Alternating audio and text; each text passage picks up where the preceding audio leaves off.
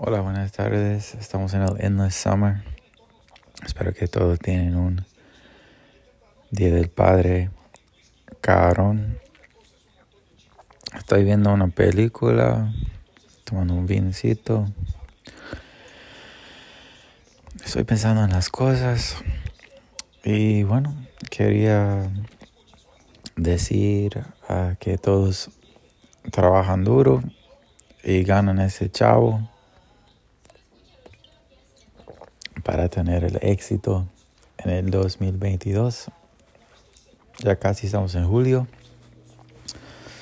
Y recuerda que es buena saludar a la gente. La gente le gusta saludar, hablar con nueva gente. Y bueno, saludos desde Florida. Este es el Endless Summer. Me llamo King. Dígale que yes. Hazlo pues.